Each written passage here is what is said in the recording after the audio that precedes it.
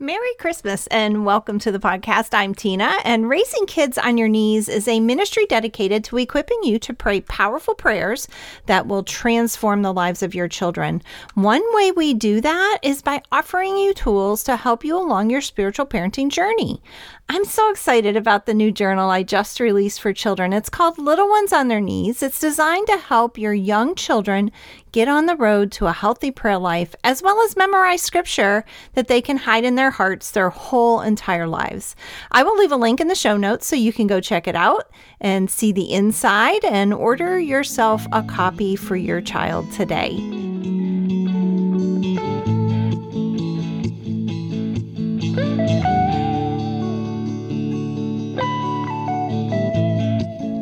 I hope you've had a great Christmas and mostly that you've been able to reflect on all that it means for you and for your family. We can't talk about Christmas without talking about Genesis and Revelation. To do so would be only focus on the center of the book without reading the beginning or the end. Jesus coming to us in the flesh was very intentional and purposeful. By the time you listen to this podcast, chances are the packages are opened and we are on the other side of all the hustle and bustle. It's easy to gloss over the story and put it to bed until next year, but let's not miss how this story has the potential to change our lives forever. As we dig into the story of the birth of our Savior, there are many life blessings we may not have noticed. Personally, the more I dig in and ponder all the events of the Nativity, the more I learn and the more I can apply to my life all year long.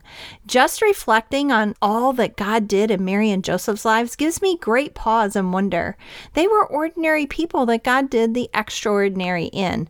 It's easy for me to think that they were different from you and me just in what God was able to accomplish, but that simply isn't the case. God longs to do the extraordinary in our lives too. The common denominator I found in this story is their obedience and their surrender to the will of God in their lives. Is it possible that if you and I simply determine to live an obedient, surrendered life to God, He can do amazing things in our lives as well?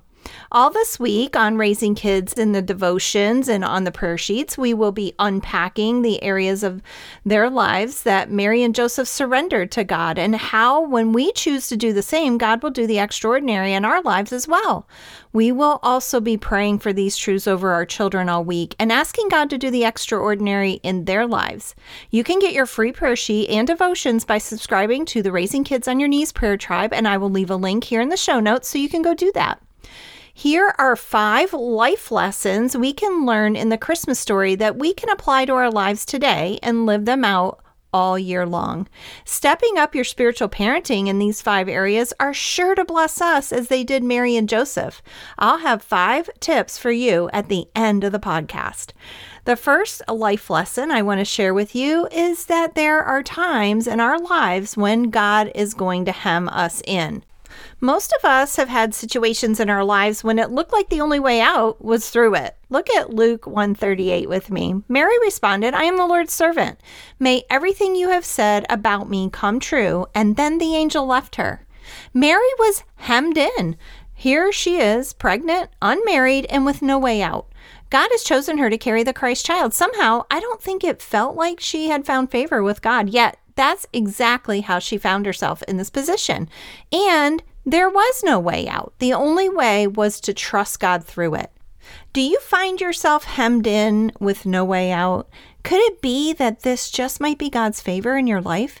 It might be a place where He has you so you will see Him.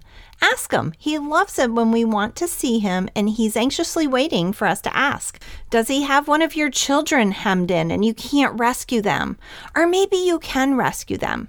It might be our job to let God work in their lives and not stand in the way of God's blessing in their lives. Being hemmed in by God is a blessing in disguise. The second life lesson we can find in the Christmas story is the blessing of an unexpected pregnancy. I'm sure many of you listening have experienced one. I had a few myself. Gabriel comes to Mary with this announcement in Luke 1:31. You will conceive and give birth to a son, and you will name him Jesus. Imagine the demise of this unplanned pregnancy today. More than likely, it would have ended in abortion, a child of inconvenience. God values life, and He values the giver of life. He values inconvenience. He values those who are willing to do the hard thing. And before you think that the easy way out is to just get rid of the problem, you might want to think twice. Trust me, I made that mistake, and it will forever be my only regret in life. God has a plan and a purpose for everyone. Even those unexpected and unwanted pregnancies come with a blueprint from God to bring honor and glory to Himself. When we take matters into our own hands, we forever rob ourselves and others of the blessing that life would have brought. If you made the choice to abort an unexpected pregnancy and you're regretting your decision, or maybe you know someone who has, there is hope and healing in Jesus.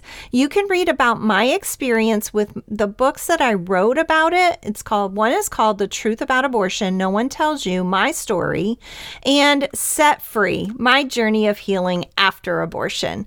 I will leave a link in the show notes for both of those books.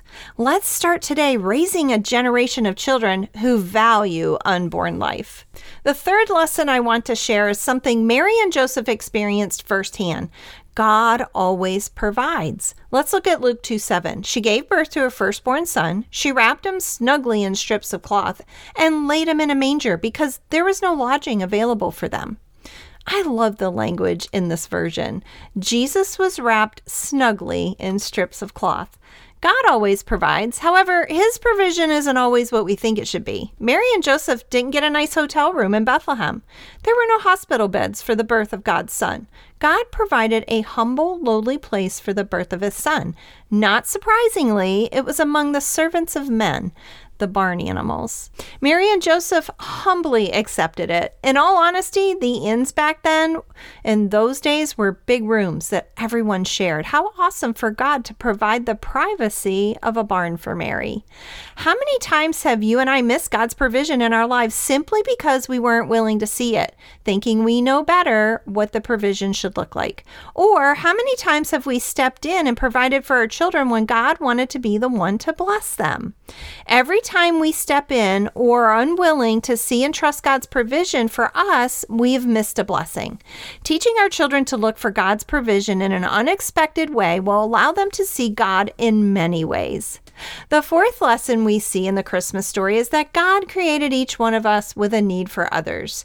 Even in what must have been the loneliness of raising God's own son, God didn't leave Mary and Joseph alone here on earth. Look at Luke 2:15 with me. When the angels had returned to heaven, the shepherds said to each other, "Let's go to Bethlehem. Let's see this thing that has happened, which the Lord has told us about." God sent out birth announcements in the form of angels. He sent shepherds and magi to visit the babe, not the usual family members we are used to seeing at the birth of a child into the family. But nonetheless, Mary and Joseph were not left alone. Do you feel alone? I do sometimes, and sometimes God has brought the most unexpected people into my life. Set aside the expectations of who you think should be in your life and allow God to bless you with unexpected visitors. For those of us with older children, there are times when God will bring them to a place where it looks like they are all alone. God will always bring them someone, and every time He does, their faith in Him will grow. I want to wrap this up today talking about the fifth and final lesson, how during the chaos, Jesus is the one who brings peace. We are all seeing our share of chaos in our world today. Can you imagine the chaos around the birth of Jesus from beginning to end? Isaiah 9:6 says, "For a child is born to us, a son is given. The government will rest on His shoulders, and He will be called Wonderful Counselor, Mighty God, Everlasting Father, Prince of Peace." The trip to Bethlehem was over. The labor and delivery were behind them. In that moment, in the middle of all the chaos of the moment, Mary held her newborn son and looked on his face for the first time. And so did God. Imagine the joy not only on Mary's face, but also on God's to see His Son in the flesh, in whom He was well pleased. His only Son to be conceived in such a way to come and save you and me from our sins, to bring love, grace, and peace to His creation so that we may live forever in relationship with Him. As you and your family celebrate the birth of our Savior this Christmas, may you know the love, the grace, truth, and peace of Him who loves you and who came to save you. Take some time this week to reflect on these 5 lessons and these tips that will help you step up your spiritual parenting. Number 1, there will be times when God hems you or your children in. That's okay. It may just be a blessing in disguise. Number 2, teach your children that God is the creator of all life and to value life from conception. Talk to your children about how they can trust God no matter what situation they find themselves in. Number 4, talk to your children about how God is always with them and will never leave them alone. And number 5, as we experience chaos in the world around us, make your home a place of peace where your family can find sanctuary from the craziness of our world. May this week between Christmas and the New Year be a week of blessing and reflection on all that God has done for you and for your family. Merry Christmas from all of us at Raising Kids on Your Knees. Let me pray for you today. Heavenly Father, thank you so much for my friend. Thank you for this year that we've had, 2023. And as we turn the corner and face 2024, Lord, we know that you are in control, Lord. We know that we can take these truths from the Bible that talk about your birth and all that surrounds it, and we can use these truths to grow and walk in and be closer to you. May that be our goal this year. In Jesus' name, amen.